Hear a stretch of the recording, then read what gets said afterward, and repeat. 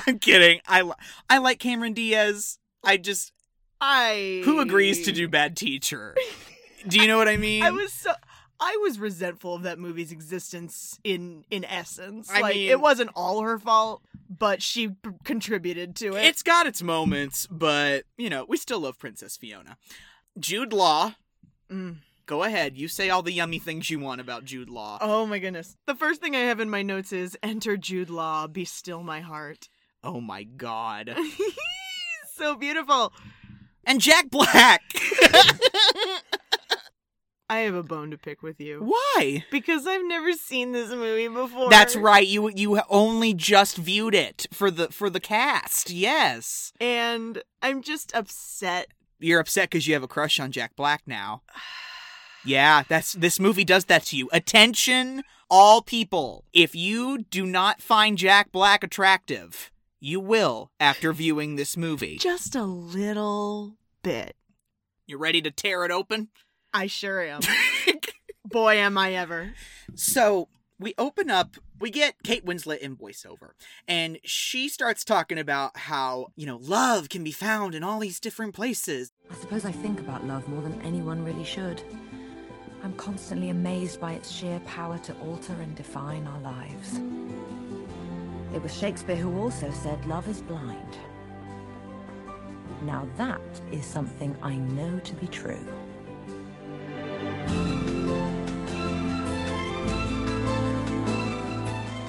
We find her working at a little London newspaper called The Telegraph.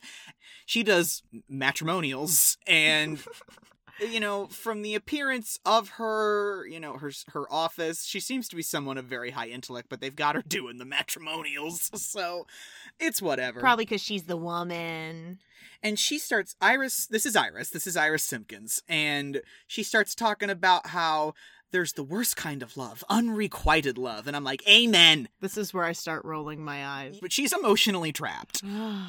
This is true, because she does work with the guy, right? She does work with him. It's very hard to get him out of her day-to-day. Mm-hmm. And he's always constantly bothering her because... Here, look at my pages! Because he's emotionally manipulative, and you look nice in that. He wants to keep her around. Oh, was it your birthday today? Yeah. I forgot. And I have willingly loved that man for over 3 miserable years. These years that I've been in love have been the darkest days of my life. All because I've been cursed by being in love with a man who does not and will not love me back. He looks like such a douche nozzle. Yeah. She starts talking to her office coworker, and we learn that he cheated on her with a girl that they both work with from the circulation department on the 19th floor. And everybody knew about it, and Iris was humiliated for months, and now it's rumored she's doing his laundry. Yeah, and now... No, all we do now is we email. Not when he's with her, of course. Also, when he's not with her, we talk on the phone. Sometimes for hours. And then there's the occasional long lunch. I never realized how pathetic you are. This friend of hers is me. You're not supposed to ever talk to that cheating prick again. Also, it's an office Christmas party. That's what's happening. Oh, that's right. That's where they're at. That's why they're all in the office at 8 p.m. God, just the way that Iris is we email. Yeah. Oh my and God. You're like, oh my God, you email? Remember email? This film predates the iPhone. That's how I'm gauging the technological swerve of these things. Her manager's like, hey, did you file your story? And she's like, oh, I'm silly me, not yet. I'm too busy being sad. And so she rushes back to her office so she can finish up her matrimonial for the next day's issue. And who darkens her doorway? Jasper. I forgot to mention his name is Jasper. And Jasper shows up in her door looking all toothy and British. And he's interrupting her work, and she's like, wait, I gotta finish up. Don't go. And you're just like, oh my God. She's so pretty. She's so smart. Mm-hmm. She's deep. I know. She doesn't deserve the treatment this man brings her. Oh, because Ross. Yeah, I know. Ross. I know. Would you like to talk about it? Okay. So... another thing that was happening during all of that opening narration is that Iris is wrapping this present, right? And puts it in a drawer. And then she opens that drawer again and takes the present out. Present's for Jasper. He opens it. I don't even give a shit which book it is. It's the first edition of something. She found it in a place they used to go together. Yeah, I'm sorry, I'm having trouble consoling myself because, guys, he didn't get her anything. Yeah, he's just like, oh, I've probably got you something. It's probably buried in my car somewhere. And I'm like, no. I know that there was a time in my life when my self-respect was that low. Yeah. I just cannot remember it at all. My self-respect is still that low, but... oh, honey, no. That's why I identify with Iris so much. And, okay, here's the kicker. This is the real donkey fucking kick in the head. She emerges back from the office, and the owner of the newspaper has a big announcement. Oh my God. I knew it. As soon as they left that office, I was like, something very cataclysmic is about to take place. And he's like, Iris Simpkins, this has to do with you. And she's like, oh, what could it be? And he's like, I want to announce the marriage of 2 of our own co-workers, and I want you to be the one to cover the story. Oh, Iris. And she's like, excellent. May I introduce the newly engaged Sarah Smith Alcott and Jasper Bloom. And everybody's just standing there applauding, and Iris is like, oh, if I could just spontaneously combust into nothing, that would be fine. So Iris cries all the way home. I remember looking at you and going, well, I know that this is coming to an end, and we've got to get to Cameron Diaz's half of the story. Exactly. And sure enough, we find ourselves in L.A. in this magnificent little villa home on Sunset Boulevard. She looks like she could have been neighbors with Versace. Yeah. Like that's how swank it looks. It's very, very posh. And we see a man. His name is Ethan. I've been referring to him as Ethan Hawke. Which just made me hate him more. Because he didn't have a lot going for him to start. He's a tool. Ethan can't keep his tool to himself. That's his problem. Yeah. And so he runs up to Amanda's room. The first thing we see when he opens the door is Cameron Diaz, Amanda. Your receptionist, Ethan? You know, this is why I knew that we were smart never to get married. This is why I told you never to get rid of your house. You know, somewhere inside, I knew this about you. First of all, can you please calm down, all right? Because I did not sleep with her, all right? And secondly, we've had problems for over a year, and I know you don't want to deal with that, but we have. Oh. She is obviously continuing the fight from where it has left off the night before. This argument, spills out from the second floor onto the lawn as she goes through the stages of throwing him out. Yeah. Finally, he admits that he did in fact cheat. Yes. Okay, and his pathetic excuse for that is, in essence, that Amanda is a devoted career woman, and her time is precious and split. Mm-hmm. And all I'm thinking is, yeah, but that's not a reason to cheat on her. Yeah. So if Iris's big flaw is that she has no self-esteem, what is Amanda's flaw? She's emotionally staunched. That's true. Because one of the big... See, here I am ripping my own pick. Because one of her big things is that she hasn't been able to cry since she was 15, which Ethan uses as an excuse as to why she's emotionally crazy. I looked directly into your eyes and I was like, she's gonna cry before the end of this movie. And I'm just like, a big fuck you to you. I'm a writer. I'm a writer. I know these things. I can predict these things. I've written this before. Your impression of me needs work. Yeah. So, finally, Amanda lets Ethan have it, literally in the face. I know you have a very high opinion of yourself. This isn't all me. Okay. So when you're not in such a rage, I think you'll see that too. Yeah, maybe. Maybe when I stop having visions of you two together, I will see your side. You gotta be... This chick that looks like Anna Gasteyer, I don't know what the actress's actual name is, but... She was in Parks and Rec. She played Jen, right? The opposing... She's the head of Bobby Newport's election team. Holy shit, you're right. Catherine Hahn. So, okay, the character's name is Bristol, a production aide that works with Amanda, because Amanda Woods is a film trailer executive. Yeah. And so Amanda owns a little movie trailer company, right? And one of her production aides, Bristol, a very pregnant Bristol, comes out and finds her having a panic attack in the foyer of her home. And she's like, it's a bad time?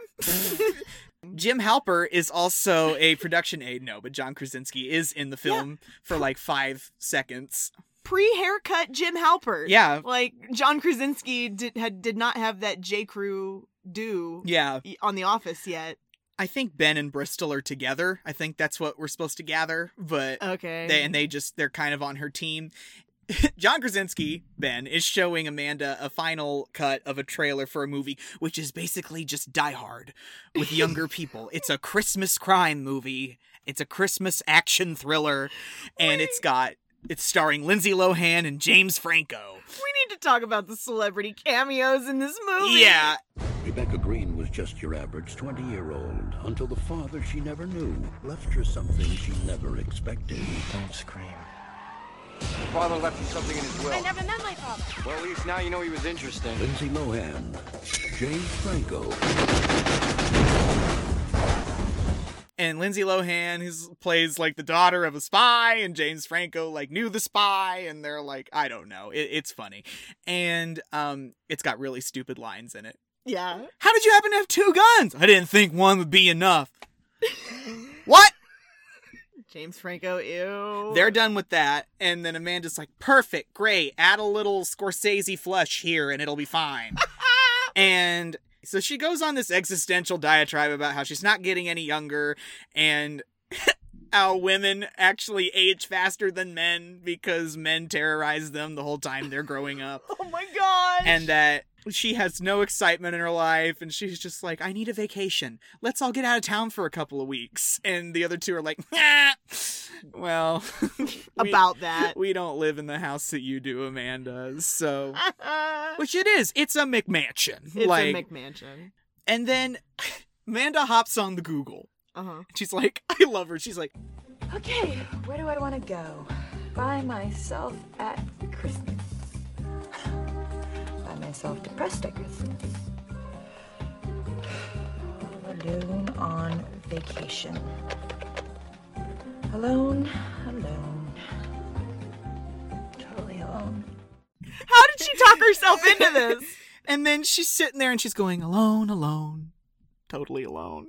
She's trying to cry. She's trying to make herself cry, and she just can't. And so she's like, fuck it, on with the search.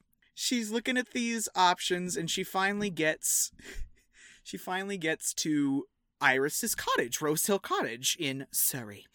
And Iris sells it really well on the listing, and she's like, you know what? This could be just what I need.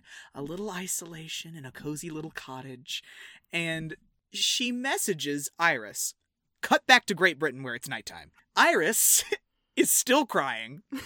I hate you for pulling me into this because I love her so much. Yeah. All of the shots of her having her breakdown. Yeah. So she goes to the computer. She gets on this dinosaur. This was a much simpler time on the internet. Yeah. No one had any fear about this kind of thing. Like, we do things like Airbnb now, but that's, like, highly regulated. Yeah. But just think about what she did. She went onto a random website that claims it facilitates house sharing, house switching, and just without a background check, without a photo, they're just chatting back and forth about switching houses for funsies. On a complete whim, by the way. Yeah. Because they're having this conversation back and forth. They're both at very emotionally divergent times in their lives. Yeah. And so they're, I think it's Amanda who's like, is tomorrow too soon? Iris and Amanda magically get off of work for 2 weeks so they can switch lives. I know, right? Isn't that great? Do you guys ever wonder about that when you hear logistical things like that happen in movies? You're just like, I wonder how much paperwork was involved in that. And so we cut to Iris. She's getting on the plane. Who texts? It's Jasper. Or should I say emails? Oh, yeah. Yeah. And she gets it on, like, her BlackBerry or whatever. Yeah. And Jasper's like, hey, heard you're off to Cali. Where can I reach you? Yeah, and I guarantee you, he just heard that she was leaving, and he hopped right on that and was like, oh, you're leaving the country? Well, I can't keep tabs on you if you're not in the country. Yeah, And he's like, how can I reach you? And she's like, okay, I can't. And she messages him back, and she's like, we both know that I need to fall out of love with you. Be awesome if you would just, like, let me try. I would have texted back, you can go straight to hell. Yeah. That's where you can reach me. And so she's like, send tweet, and he broke her heart, and he's torturing her. Yeah. Also, Amanda on her flight is in first class. Yeah. I have never seen the likes of this before. She's stretched out in a sleeping position. Yeah. She has a face mask, her own little light. She's got her own little side table, and she's got some depressing books piled up next to her. The Kite Runner, excellent story. Very depressing. Very, very depressing. And I can't name any of the others, but Kite Runner jumped out at me and I went, ouch. Like, it is a long flight.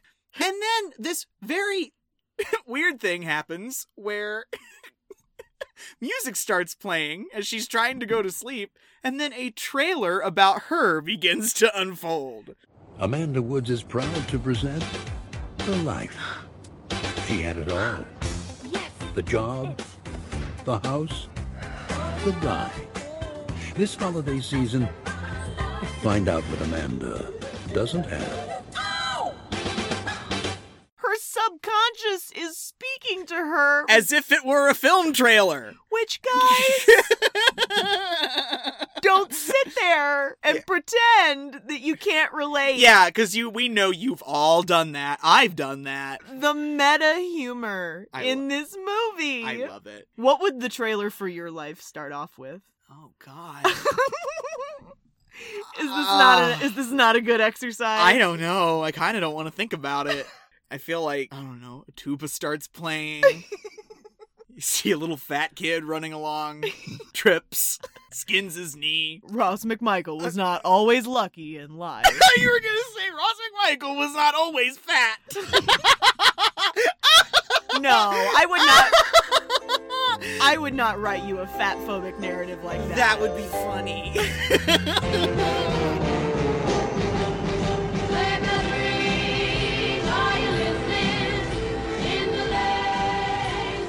Iris has arrived in sunny LA. I'm so happy for her. I know. She obviously got the better deal here. Christmas in LA.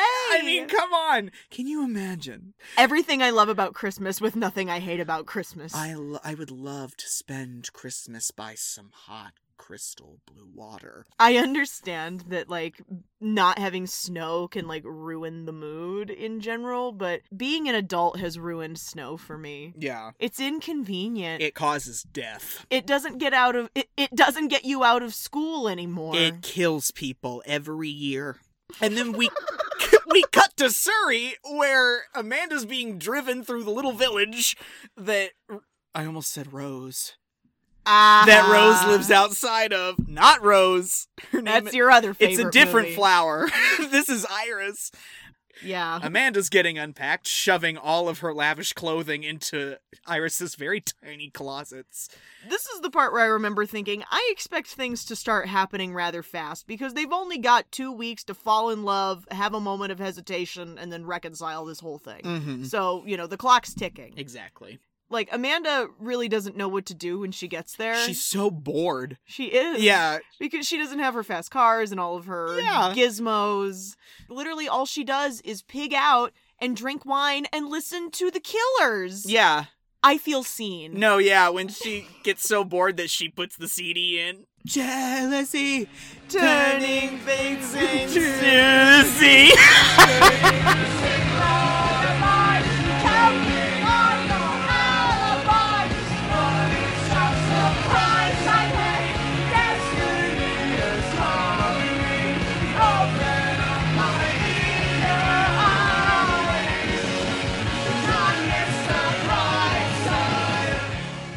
She kind of does everything she wants to do in England within about 45 minutes. Iris is selecting a film from one of the many, and then the phone rings. It's the front gate. The front gate is calling the phone. Yeah. In 2006. It's the front gate calling, and Iris does what I do when I hear somebody knock at the door. I'm just like, uh-oh. You panic. Somebody's here. But you know who's here? Jack Black. Yep. Miles. Yeah, he's pulling up with this girlfriend of his named Maggie. Yeah, we don't like Maggie. Maggie the model. Hello, can you hear me? Yeah, it's Miles. Amanda? No, I'm sorry. Amanda's not here, I'm afraid. I'm trying to figure out how to open the gates. Oh, Very nice. Miles is here because he works with Amanda's ex. Huh. He's here to get some of his stuff. Yeah, and he's like, Ethan couldn't make an appearance here. I'm just here to get some things. He's very casual, and he's one of those guys that's doing the denim and the sport coat thing. So they look professional but not threatening. He's also one of those guys that really wants you to like what he likes. Right? And like Maggie's on the phone and they're sitting in the car and the little, I don't know, scenic music that's playing, the music's playing and she's on the phone and he's like, Maggie, you're gonna miss the violins. You're gonna miss the flutes. Listen, me at you. Yeah, when we're watching something. Literally you with anything. I was like, you're gonna miss it. And he's just like very taken aback by, oh, there's an English lady living in Amanda's house right now. And there's this very nice moment with Jack Black and everything. There's all this wind going on. And what is he doing? Is he pulling something out of her hair? Uh-oh.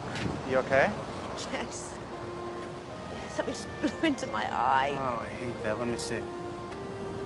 Yep, you got something in your eyelash. You want me to get it? Okay. Yeah, Santa Ana's. Pardon? The wind, it's what makes it so warm this time of year. Legend has it, when the Santa Anas blow, all bets are off. Anything can happen.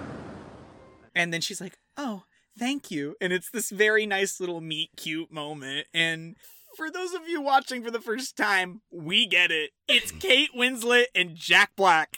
You're not going to take it very seriously to begin with, and we understand that. But it gets better. It does. And I was very skeptical. And that's where I was like, okay, I think I pretty much have the basic beats of the rest of this movie mapped out, because we got Iris's opening story, and then we got Amanda's opening story, and then their respective journeys. And now we've met the guy that's on the box next to Kate Winslet. Yeah. I mean, so we have to meet the guy on the box next to Cameron Diaz. Yeah, which of course is Jude Law. Yes. So Amanda's trying to go to sleep with plans to leave England in the morning. Yeah, she's done everything like, she came here to do. Well, this was on a whim. I did not think this through. She is literally like when the penguins in Madagascar get to the Antarctica and they're like, well, this sucks. Very much so. And then, in the middle of the night, there's a hammering on the front door of the cottage. I would hide under the bed. I know. Not out there in the middle of nowhere. I'm like, nope. You ain't getting no Jack the Rippers up in here tonight. Who is it? Me. Hurry up. It's freezing. Who are you? Iris, open the door or I swear I'm going to take a leak all over your front. Oh, you're not Iris. Or if you are, I'm much drunker than I realized. Jude Law is playing Iris's older brother? Yes, Graham. Graham Simpkins. He looks like a Graham. Graham Cracker. And I see... Stop? I see Jude Law for the first time in this movie, and I go, your tan is uncommon, sir! For an Englishman? He should have that pasty skin because of all the overcast weather. Yes! Not a nice even and tan. I don't believe that Graham spends his time tanning. I believe Jude Law spends his time tanning. I just love how he's like, do you mind if I sit? I feel like I might bump into you. Yeah. Like, oh, it's not subtle. But she has also braced him for every shortcoming. Like, she's like, yeah, I just got out of a relationship, and that's basically why I'm here. Yeah, they're both clearly going through it. Yeah. He's also, like, coping with a loss. He tells her that I've been getting pissed a lot at the pub in town and staying with my sister afterwards so that I don't drive all the way home. It's become quite frequent. Which... then it clicks in your head, oh, he has nowhere to go. Yeah. Which means he's going to be forced to stay the night. Which means some meat bound chicka wow wow. So she gives him more liquor. Oh, yeah. And then's like, let's kiss. Oh, my gosh. So they play around kissing a little bit. And then Amanda's like, considering that you showed up and you're like insanely good looking and really drunk and probably won't remember me anyway, I'm thinking... we should have sex. If you want. Is that a trick question? No, the next morning, like... no, because she's trying to make coffee, and she can't get it to work because it's not plugged in. Yeah, the next morning. And she's like, oh, you have to plug him in over here. I'm so stupid. Graham comes downstairs. And then they have the awkward morning after conversation that's like, it didn't mean anything. It's fine. But they just keep asking each other too many questions. And they're like, are you going to be okay? Is everything going to be okay? I know it wasn't a love connection, but, like, we did have sex. I love how this one-night stand autopsy is going. Like, they're both actively trying to talk each other out of being with the other person. Yeah. It's like, I'm a mess. Oh, that's great. I'm a mess, too? I just want to be sure you are okay, because somehow I find I tend to hurt women simply by being myself, so... I'm not going to fall in love with you, I promise. Okay. Nicely put, thank you. No, it's just that I know myself. I'm not sure I even fall in love. Not like the way other people do. And so basically, she's like, yeah, I'm going back to California, like, it's gonna be fine. We're fine. It was nothing. And then he goes, okay, well, if you change your mind, I'm going to the pub in town tonight. And I probably looked at you and went, she's going to the pub in town tonight. She's gonna stay. Because why else would we be here? Iris has taken a nap since we've last visited her so that she can keep up with the time change. And wow, what a time change. Oh, yeah. Holy moly. What a time change. That's a 10-hour time change right there. And then she gets a call, and it's Jasper. I hate him for coming in here and trying to insert himself in her good time. Because not only is he interrupting her emotional sabbatical, but he has a request. What's wrong? I'm having some real problems with this section of my book. Use some Iris. Would it be awful if I send you some pages? Just tell me if it is. I don't want to mess you up, but I know that you're the only one who can really help me. No, well, I mean... if you need me... You know you are my little survival kit. Like, I just can't stand it. And so she blacks the windows out again and goes back to bed. This is the beginning of Iris having an adorable little friendship with the man that lives next door to Amanda. Tell us about the neighbor, Arthur. So this little old man that she's been seeing pitter-puttering around the neighborhood, she notices him on the side of the road one day, and she's like, oh, no. Like, not on the sidewalk. Like literally on the side of the road. On the side of the road. And she's like, with his walker? Can I offer you a lift home? Why? You know where I live? I believe I do, yes. Good. Then that makes one of us. Arthur's got some good lines. And Eli Wallach is, of course, portraying Arthur Abbott. And I think he was like 85. He was a very old man. Very, very old. And he's just like, I was a writer. Because he's like an old school Hollywood writer. He's been around a very long time. He's been around since the late 30s in Hollywood. What, like 65 years, he said? Yeah. Or something like that. I love it when they're trying to get back into his house and he's futzing with the keys and it's taking a long time. He's like, we could be here tomorrow. I love it. And she's like, lets him in. He goes through, starts taking off his coat and everything. And she's looking around at all of the insanity that is his house, all of the awards. I was like looking at my phone for a second and you were like, no, you have to watch this part. Because he lives where I'd like to end up. Yeah. Surrounded by awards. In Beverly Hills. Yes. Yeah. And she's looking around and she notices the Oscar. Oh. That is behind his desk. That beautiful boy. Yeah. And she looks at it and she goes, I have some follow-up questions. Yes, she went, weird question. I hope you don't find this strange. But I've just arrived here and I don't really know anyone. And I was thinking of going out for dinner tonight. Well, if you're not busy, would you like to join me? Busy? Honey, I haven't been busy since 1978. So they go out and they have a nice little dinner. Just her and the old man neighbor. They're learning about each other's lives. It turns out that his very first employer was Louis B. Mayer. He was Louis B. Mayer's office boy. And honestly, respect. Like, Louis B. Mayer was a real prick. He could not have been easy to work for. He's telling her all about the good old days of Hollywood. Yeah, they were real great.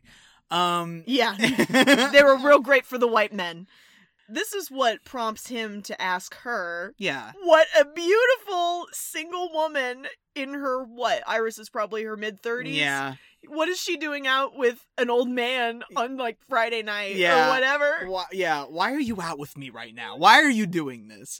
And so she basically collapses and tells him that I came over here to escape my ex who got engaged and forgot to tell me. It's rough. And he is me. He's just like, so he's a schmuck. Yeah. Come on, sweetheart, forget him. This is not a hard one to figure out. Iris, in the movies we have leading ladies and we have the best friend. You, I can tell, are a leading lady. But for some reason, you're behaving like the best friend. I need that on a t-shirt. Yeah. Like something like, be the leading lady of your own life. She goes, absolutely. Amanda's hungover after the pub with Graham, right? Yes. She comes downstairs, and this is the one where Graham's already in the kitchen. Yes. And she, like, sees her bra, like, flung over a chair, and she's like, oh my god. I just love it. She picks up the bra, and Graham's like, that was not me. I had nothing to do with that. And she goes, did we? And he goes, mm-mm. We did not. Which, hey, I mean, at least somebody's using their brain. Because Graham... Call me old-fashioned, but one doesn't have sex with women who are unconscious. Thank you, Graham. Thank you? Question mark? Like, again, not something that needs to be said, but I'm glad that's where his head is at. Graham gets a call, a page, whatever, an email. From somebody named Sophie? Sophie. Because, like, she thinks he's on the phone chatting up some girl outside. And then, like, what she realizes is that he's canceling plans with somebody. Yeah. To spend the day with her. He comes inside and he's like... I love how at lunch she's basically interrogating him. Yes. Like, asking him about what he does. He's a book editor? My loins! Yeah, and you find out his whole family's in publishing, and she lets out that she can't cry. And she gives this big tragedy story about how her parents split when she was 15 and her dad moved out of the house and they were really close and she doesn't know what happened. And it kind of, I think, created, I don't know, long-term problems with her relationships. Wait, you haven't cried since you were 15? I know, it must mean something awful, I know, but, you know, I try. But, believe me. But can we talk about you some more, please? Okay. Yes, absolutely. Okay. Well, I cry all the time. You do not. Yeah, I do. More than any woman you've ever met. He's being very gentle with her. Yeah. Like, they have this great little rapport where you can tell that neither of them is used to being so honest with another person. Mm-hmm. It's just not the way they live their lives. And so it's nice to watch them go back and forth like that. Cut back to California. Miles comes to Amanda's house to pick up that stuff that he was going to get for Ethan earlier, but Iris wanted to get it cleared with Amanda. And he's interrupted quite the little shindig. Yeah, he can hear laughter in the background. He's like, "You got company?" And she's like, "I'm having a little Hanukkah party." And so she invites Miles in to be a part of the Hanukkah party, and they're all just having a really nice night. It's Iris, Arthur, couple of Arthur's friends from the old days. Miles is schnockered. Yeah, Miles is having a very good time with some Hollywood legends and Iris at this little Hanukkah party. The night comes to a nice little end. I love how Arthur goes, Fellas, I think we should leave these young folks and get back to our bedpans. Because Arthur sees that there's like this little spark of chemistry between Iris and Miles, and he wants to leave it alone and let it brew. Exactly. You know what I mean? So Iris and Miles get to talking. You know, Arthur Abbott is maybe the last of the great Hollywood writers from that generation. Thanks. There are like famous things we say because he wrote them. I know! He told me that his friends wrote Casablanca, but that he added the kid. So here's looking at you, kid. Hello, which totally makes the line. Here's looking at you, Ilsa. Big kicking and streaming energy right there. Yeah, no. It's hard for me not to be endeared to Jack Black's character. And they have that awkward kiss. Yeah, and he's like, "Sorry, didn't mean to kiss you," and then come back and kiss you a second time. He kisses her twice. And he goes, "You smell really good, by the way." And I'm like, okay. We get it. You're a little hungry for Iris. Amanda's taking a bath. And then Has she blown Graham off again? Is that why she's taken to the bath? Because she has to leave in 2 weeks. Yeah. Like, this relationship has an expiration date. They're really piling on the mushy gushy here, and she's like, I'm catching feelings. Better soak in the tub so I can get these feelings off of me. And then the trailer thing starts happening again. Amanda Woods. Shut up! She pushed every guy away, every time. It's not will she ever change, but does she want to? Okay, I'll show that voice in my head. Yeah. I'll go over to Graham's and surprise him. Yeah, it's just a bad decision. Because, like, he opens the door. Maybe this isn't so complicated at all. And also, I wanted to apologize. I am sorry I didn't invite you in this afternoon. I don't know what that was about exactly, but whatever it was, I thought that I should just... Oh my God, you're not alone, are you? No, I'm not actually. A tiny human emerges from behind Jude Law in the doorway and goes, "Who is it, Daddy?" Daddy? Yes. I am Daddy. I am Daddy. Yes, you are, sir. And then another tiny human appears.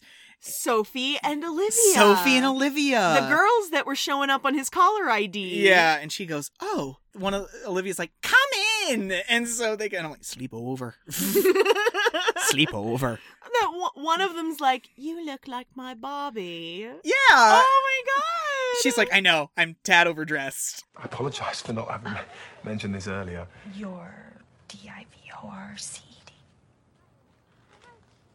W-I-D-O-W-E-R. 2 years ago. Oh. This was a charming change of pace for me because up until this point, You were ready for drama. I was. Yeah. I was ready for him to be a womanizing cur. Mm-hmm. And he's this devoted single dad. And I'm just like, oh, I've been tricked. It was a pleasant surprise for me. The little girls are so polite. I know. These two little actresses do such a good job. Can we talk about Mr. Napkinhead? Yes. So they sit down to hot chocolate, and Olivia's like, "Do Mr. Napkinhead," and he's like, "No." Not in front of my new girlfriend, please. Yeah. And he's like, "Okay." And he does this thing where he puts a napkin over his face, puts his glasses on, puts part of the napkin in his mouth, and starts talking. Hello. My name is Mr. Napkinhead. Hello, children. Who's this? Who's this? Right? And why has he got that funny accent? It's really funny. It's cute, and the girls go crazy for it. And then Olivia's like, "Do you want to see our tent?" The girls' tent? And I'm emotional. The sound of chimes as the door opens, and we see the beautiful, elaborate tent setup that these girls have made for themselves from translucent bed sheets and lights. Okay, this is seriously cool. Come inside. It's just really pretty. It's very amazing.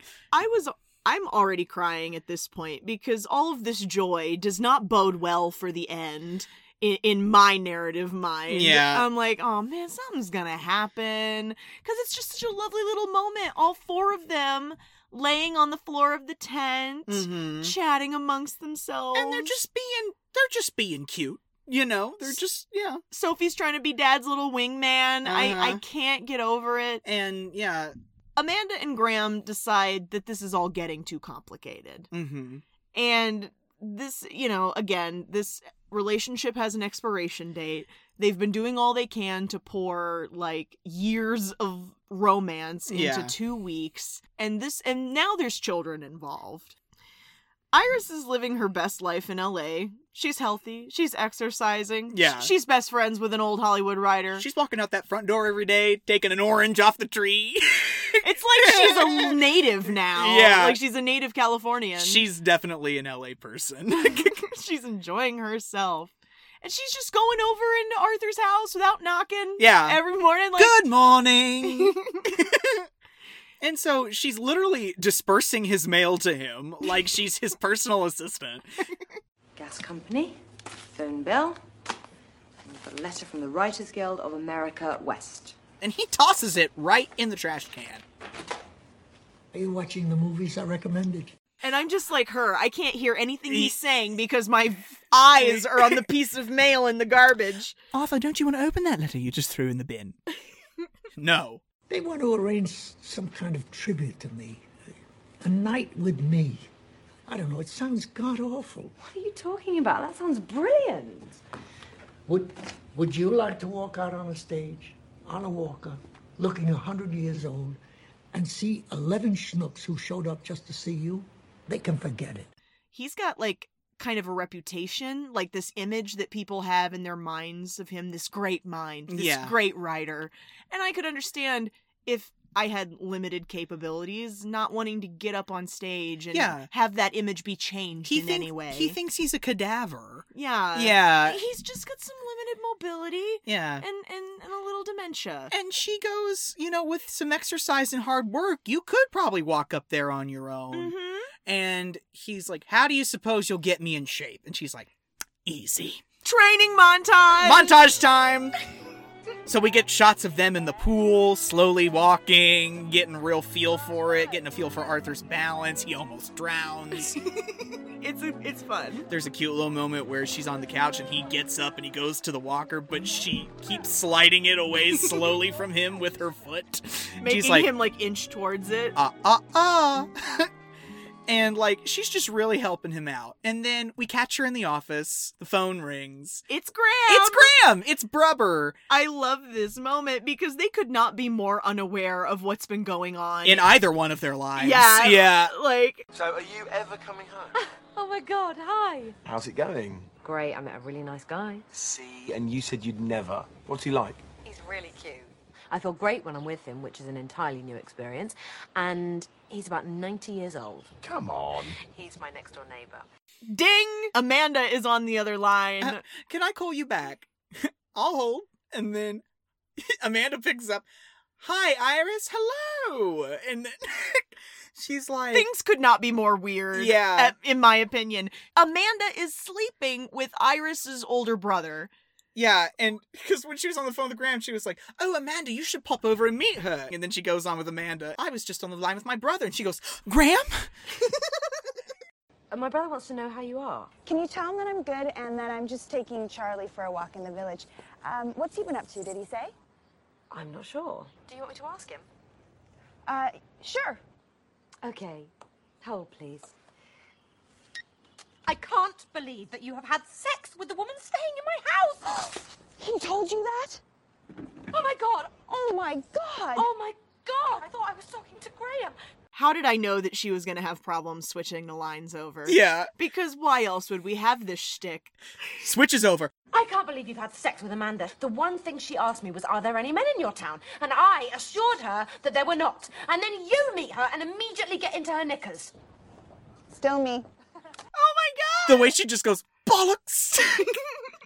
She goes, I must have lost him. Amanda, I am so sorry. I will call you back. Then she switches over to a brand new telephone call and goes, Yes, hello. It's Miles. Am I in trouble? Miles. Hi. Poor guy. Oh, Miles. He picked a bad time. What are you up to this Christmas Eve? Not much. But in a little bit I was going to go down to the video shop and get the next movie on Arthur's list.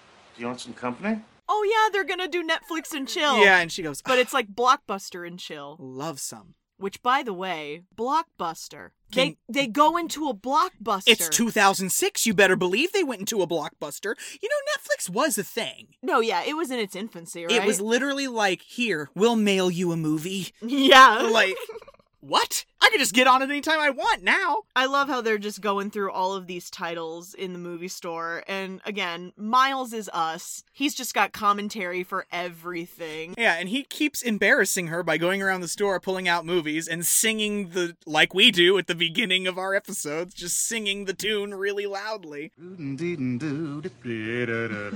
Sassy. Love it. Is this a bad game? No. Okay. Keep going. Sometimes I get self-conscious about my go ra-da-da-da and scraddle-da. Are you embarrassed by this game I've started to play? He picks up The Graduate. Where have you gone, Joe DiMaggio? Oh! And then you pan over and you see Dustin Hoffman standing in the same aisle that they are in the Blockbuster. As himself. And he just turns down and he goes, I can't go anywhere. He slaps the movie back on the shelf and walks away. He's so mad. Oh my gosh. You know, I kind of forgot throughout this whole scene, he's still got a girlfriend. Yeah, because guess who's outside with another man? His girlfriend! It's Maggie. Maggie was supposed to have been in New Mexico shooting a little indie film. We learned that she spent 2 days in New Mexico, came back, and had been lying to Miles about where she was. So she could see her side piece. Yeah. And who does not look like Miles, by the way. Yeah, so does not. And it's just an extra sting. And so they've gone back to the villa. Iris is liquoring Miles up because he needs it. Iris knows what it's like to feel this way. Iris is like, I know it's hard to believe people when they say I know how you feel, but I do. I do know how you feel. Yeah. So Iris goes on the whole spiel about who Jasper is and what Jasper did to her. What I'm trying to say is I understand feeling as small and as insignificant as humanly possible. And how it can actually ache in places that you didn't know you had inside you. I have in my notes, ow! Yeah. Nancy Myers, stop! And with like 5 O's. And she's basically just telling Miles she knows what it's like to put all of yourself into something that will not give back. Exactly. And how you can feel dumb about all the time that you wasted. And after all that, however long all that may be, you'll go somewhere new. And you'll meet people who make you feel worthwhile again. And little pieces of your soul will finally come back. And all that fuzzy stuff, those years of your life that you wasted, that will eventually begin to fade. And then after her spiel, he's like, well, shit. You need this liquor more than I do. And so it kind of, because he starts out as the really depressed one, and then she says her shit, and he's like, well, no.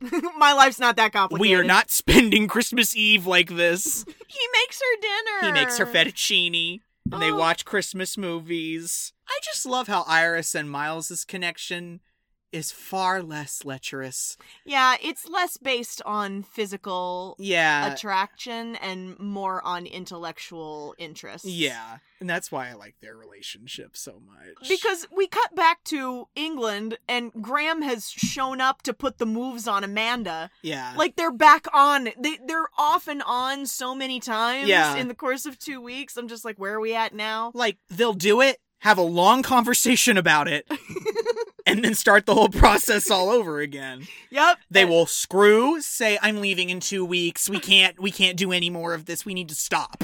And then, someone shows up at the other one's house the next night. Like, ooh, let's do it.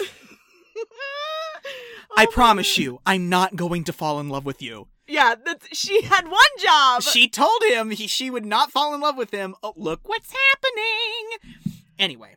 Back in Los Angeles, Miles has got himself a little house. Uh-huh. Yeah, it's really cute. And he's in his little studio that we see in the beginning. He's playing the piano. Yeah. And he's like, Iris, come over here. I'm going to show you what I wrote Arthur for his, award. Little Arthur and the Knights.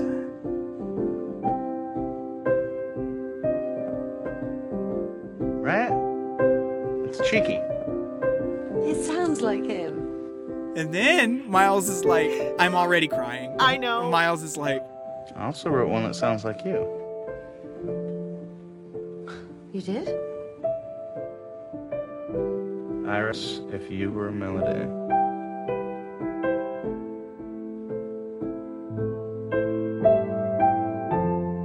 I used only the good notes.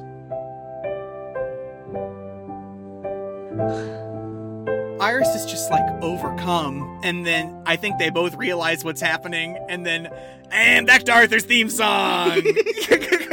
Iris lives next door to Arthur. He's a doodly-doo. And old so a doodly-doo. A scroodly-doo, is it? I didn't know it. Yeah. And fruitily-doo. We both said fruitily. Do you think any of that's scripted? I probably not. Like, there's just something about the way they're laughing. We both said fruitily. Yeah. Like, he's way too excited about it. Yeah. And guess what? We're back in bed with Graham and Amanda. Amanda's trying to start this process over They're again. having another existential conversation. Amanda has zero faith in a long-distance relationship. She's laying out why it won't work. And then Graham looks her dead in the eye and goes, I have another scenario for you. Good. I'm in love with you. Yeah. And then Amanda's just like, she has no concrete reaction to it. Here's the thing. She doesn't say it back. Yeah. And he's pouring his soul on her right now. And I never thought I'd feel this way again, so that's pretty phenomenal. And I realize I come with a package deal, 3 for the price of 1, and my package, perhaps in the light of day, isn't all that wonderful, but I finally know what I want, and that in itself is a miracle. And what I want is you. And he's just like, I've never felt this way about anyone. You're the one. Like, holy crap, I am 100% head over heels, hold on to the grass so I don't fall off the earth, in love with you. And she's just like, wow. Yeah, she's not experiencing any identifiable emotion. She immediately shuts him off. I know. Yeah, because she's like, what did you just... No. I'm not seeing this. I'm not seeing this. She's like, oh, my head hurts. And I'm just like, Amanda! You dummy. Get that piping hot English tea. He's a great father. Yeah. He has got a great job. That is a lot to take on, though. Like, you get instant family. Yeah. There's a lot of moving parts there. I will give her credit that it is a lot more complicated than we are making it sound. Yeah. But you just want her to get on that Jude Law. You know what I mean? Exactly. Don't let that shit pass in the night. Like, Graham wants to talk. Mm-hmm. Amanda does not. She wants to have sex some more. Yeah, Amanda's like, you know what? Let's just enjoy the time we have. Please be quiet. Back to Iris and Miles having a lunch date at that, I don't know, it's like a seafood place. Yes. With the accidental boob grace. Yes. He's like, I'm sorry, accidental boob grace. I did not mean to graze your breast. Maggie calls. And Maggie's like, oh, I need you to talk to me. You can go. I can get this one. I'll see you later at the Writers Guild. I mean, if you can still make it. I gotta get all the way over to Silver Lake, but I'm gonna try to be there. Anyway, I'm bringing the music. I mean, I really want to be there, but I don't know how long this is gonna take. They were having such a nice time. Yeah, Iris is like, go ahead. I got the bill. You go sort out your life. And I'm like, you're a good person, Iris. But like, that's also textbook Iris. Yeah. Like, she lets it all fall on because her. she doesn't want to be intrusive or obstructive of him. Like, I just... even though she was really feeling him. So, Miles goes back to his old shit. So, Iris decides that she's also going back to her old shit. She goes and gets out Jasper's pages that have been sent to her via FedEx, and she's in the middle of reading them. Guess who fucking calls? It's Jasper again! It's Jasper! And he's like, I've got a surprise for you. Well, I'll go and check the gate. Yes. What? When did you send it? Nice Christmas present. I have in all capital letters. I knew it. I knew he was going to be on the other side of that door. I just knew it. She opens the door. Oh, and he's fucking there. Oh, what a nightmare. He's engaged to another woman. Mm-hmm. And he flew at Christmas time to go and see Iris in L.A. I just want to barf with all of his I miss you BS. And they immediately get into it. She's like nervously opening wine and and he's like, posh digs. I was right there for 3 years. Remember? Square peg, round hole. That's what you said to me once, that we weren't really right for each other. We were a square peg and a round hole. I don't remember that. I just know that I hated when you were gone. And also, I've never checked my emails more. It was driving me crazy that I wasn't hearing from you. We get to a point where they're on the couch, and because he's won her over again with his charm. You no less than 5 times throughout this scene looked at me and went, he's engaged to another woman. Yeah. Engaged to another human being. And he goes, you know what? We can go anywhere we want. We can do whatever. And she goes, yeah, but are you free to do all that? And he goes, Darling, I've just traveled halfway across the world to see you, haven't I?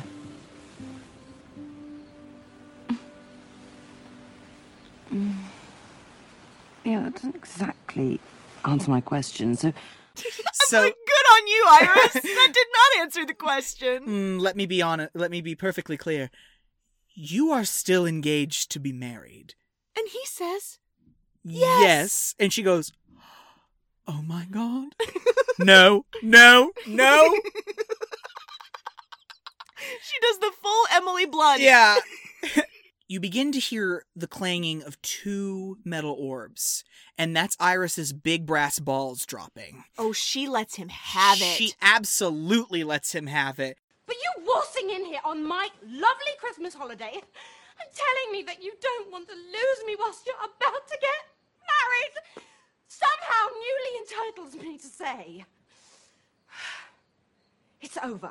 The inspirational music starts playing, and she's like, I've got a life to start living. I love it. And you're not going to be in it. It's my favorite. She's just running through this house.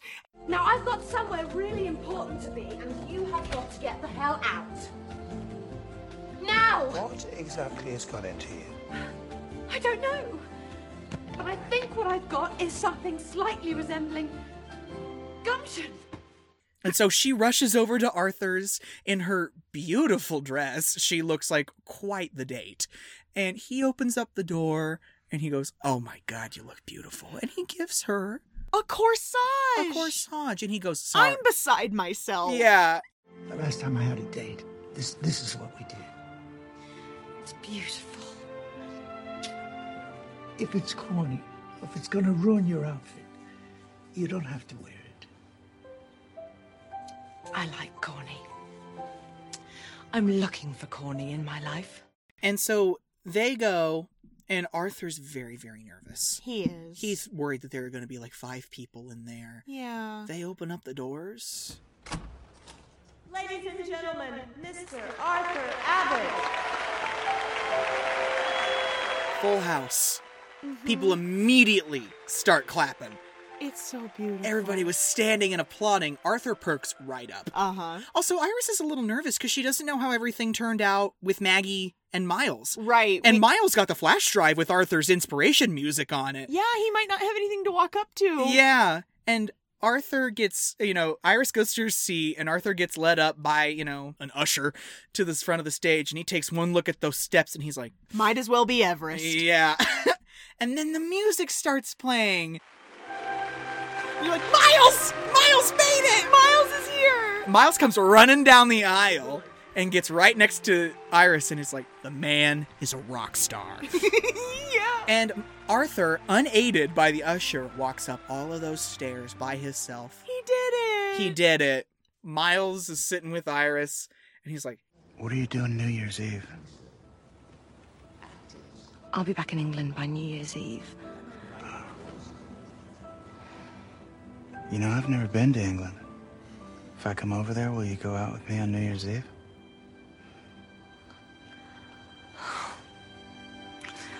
Love to.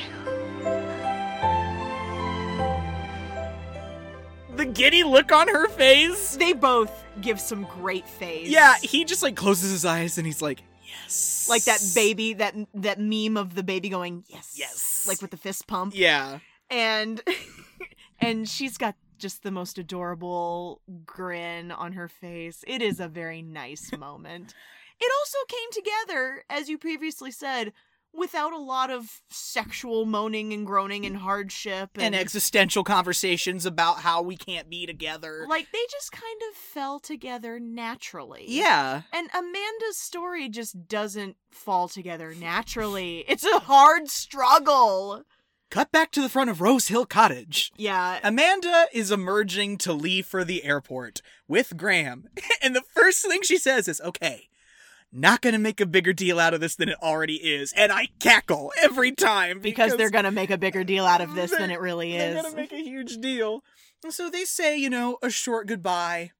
And she gets in the car. It does pull at your strings a little bit. I wish I could remember what was said, but you were complaining about his tan for this whole conversation. He's got an uncommon tan for an Englishman. It's just not believable. I'm sorry. He looks better tan, but, whatever. And she's in the car being driven away to that heart-wrenching violin track.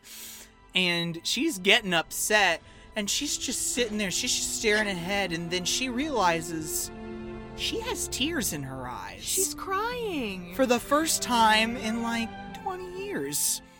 And this is where I made you mad. Yeah. Because she starts crying, and I looked at you and I said, now she's going to tell the driver to stop the car. And I was like, you didn't have to. You didn't have to say it. You could have just let it happen. But no, she's a rider. A blind and deaf person in Alabama could know that was going to happen. And he's like, okay, that's going to be a bit difficult. She's like, you know what? Just stop. And she runs all the way back to the cottage to find Graham crying. Yeah, remember he says he cries at everything. And he was crying, and she goes, I was just thinking, why would I ever leave before New Year's Eve? That makes no sense at all. I mean, you didn't exactly ask me out, but you did say you loved me. So I'm thinking I've got a date. If you'll have me. I have the girls New Year's Eve. Sounds perfect. We have this nice little sequence at Graham's house. And we see Iris picking up Olivia. And you're just like, oh, it's Auntie Iris! And we see the little girls go over to the couch. And Miles is on the couch. And he's doing whatever, telling shtick or whatever, making the girls laugh. And then we see Amanda and Iris together for the first time. This is where I'm intellectualizing that Miles and Amanda do know each other. Yeah. They obviously had They work together. Yeah. Yeah. And so I'm just like, what a weird little way for everybody to come together. I also don't think of Arthur being Amanda's neighbor. Yeah. Yeah. Everybody knows everybody. They're dancing around. They're a happy little family now. It's so nice. It's very sweet. I was really prepared for some really, devastating stuff at the end of this movie. And barring some confrontations with personal demons, this all worked out very well, and everybody's better for it. Yeah. I really thought some sad stuff was gonna happen. I'd like to do a new thing. What's that? I'd like to, before we take stock on what this movie means for us, let's talk some criticism. Okay. Yeah, let's both criticize and analyze. You mean the fact that this movie's incredibly predictable? Yeah. Yeah. Guys, it is my favorite rom-com, but she's absolutely right. It's 100% predictable. See, the thing is, I feel like Iris learns a multitude, not only about herself, but about... You think she has a richer experience? She does have a richer experience from this. And I just kind of feel like Amanda doesn't really learn anything. Well... Or grow. I feel like she does. I mean, she grows a little bit emotionally. The only thing I can think of that she has achieved from this is getting a good man. And a good cry. And being able to cry. Well, see, I feel like we have kind of the inverse of the same story here. We get a small town English girl who has very low self-respect and does not stand up for what she wants. She goes to big city LA and with all the sunny weather, and she meets all these nice people, and she comes out of her shell. She meets this great guy. She learns to take what she wants out of life, whereas Amanda, who's very used to taking things that she wants out of life, cannot focus inwardly on herself. Mm-hmm. She can't cry. She won't deal with the fact that she can't cry. And then by the end of this movie, she's learned to turn herself inside out and confide in another person, trust her heart with another person. Okay. In a way that she, as we saw, was not previously doing with Ethan Hawke or whatever the hell it is you like to call him. A lot of these complaints that I have about the movie, it's a little easy for me to look over them because the dialogue is great and the way the characters relate to each other is pretty great. I was going to say, what do you like about the movie? At the end of the movie, I did feel better for having watched it. You know what I mean? It's very funny. It's very sweet. And I'm still only slightly resentful of the fact that you forced me to have a crush on Jack Black. Yeah. I mean, that's the thing. He gives a great performance in this film. He does. For all of the stupid fool crap that he is in, this is a good appearance for him. I was pleasantly surprised. It's not his same old junk. I love the way I can relate to this movie, especially to Iris. And I love the way that this movie makes me feel. I mean, I just kind of want to be Iris. Yeah, no, me too. Yeah, big mood. And, you want to be Iris, you want to be Graham, you want to be Miles. I want to be these people. I want one of these fabulous careers. Yeah, I want what they get. Yeah. You know what I mean? I think that having the two sides of the same coin shown here, with Iris learning to grow and Amanda learning to show, Oh, that's lovely. Yeah. I like it. Yeah. I just think that Nancy Meyers has a gift to take you on a journey, make you experience the feelings with her. And I think that you're right. Viewers are better for having seen it. Mm-hmm. You know what I mean? It's a great little story. It's a hot chocolate and warm blankets kind of movie. Mm-hmm.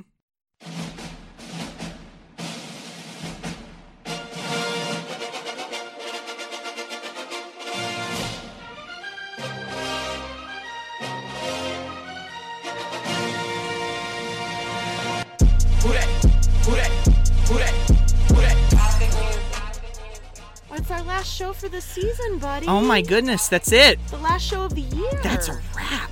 I know. Oh my goodness. Oh my goodness. How do you feel? I mean, I can't believe we've made it this far. Yeah, neither can I. It was just a little pipe dream at the beginning of the year. Yeah. And now we've got 17 episodes. 5 months under our belt here. Yeah. Guys, we hope your holiday is wonderful and merry and full of light. And if you're going through it, we're there with you. We're there with you. Winter is not always the best time, especially in these northern parts.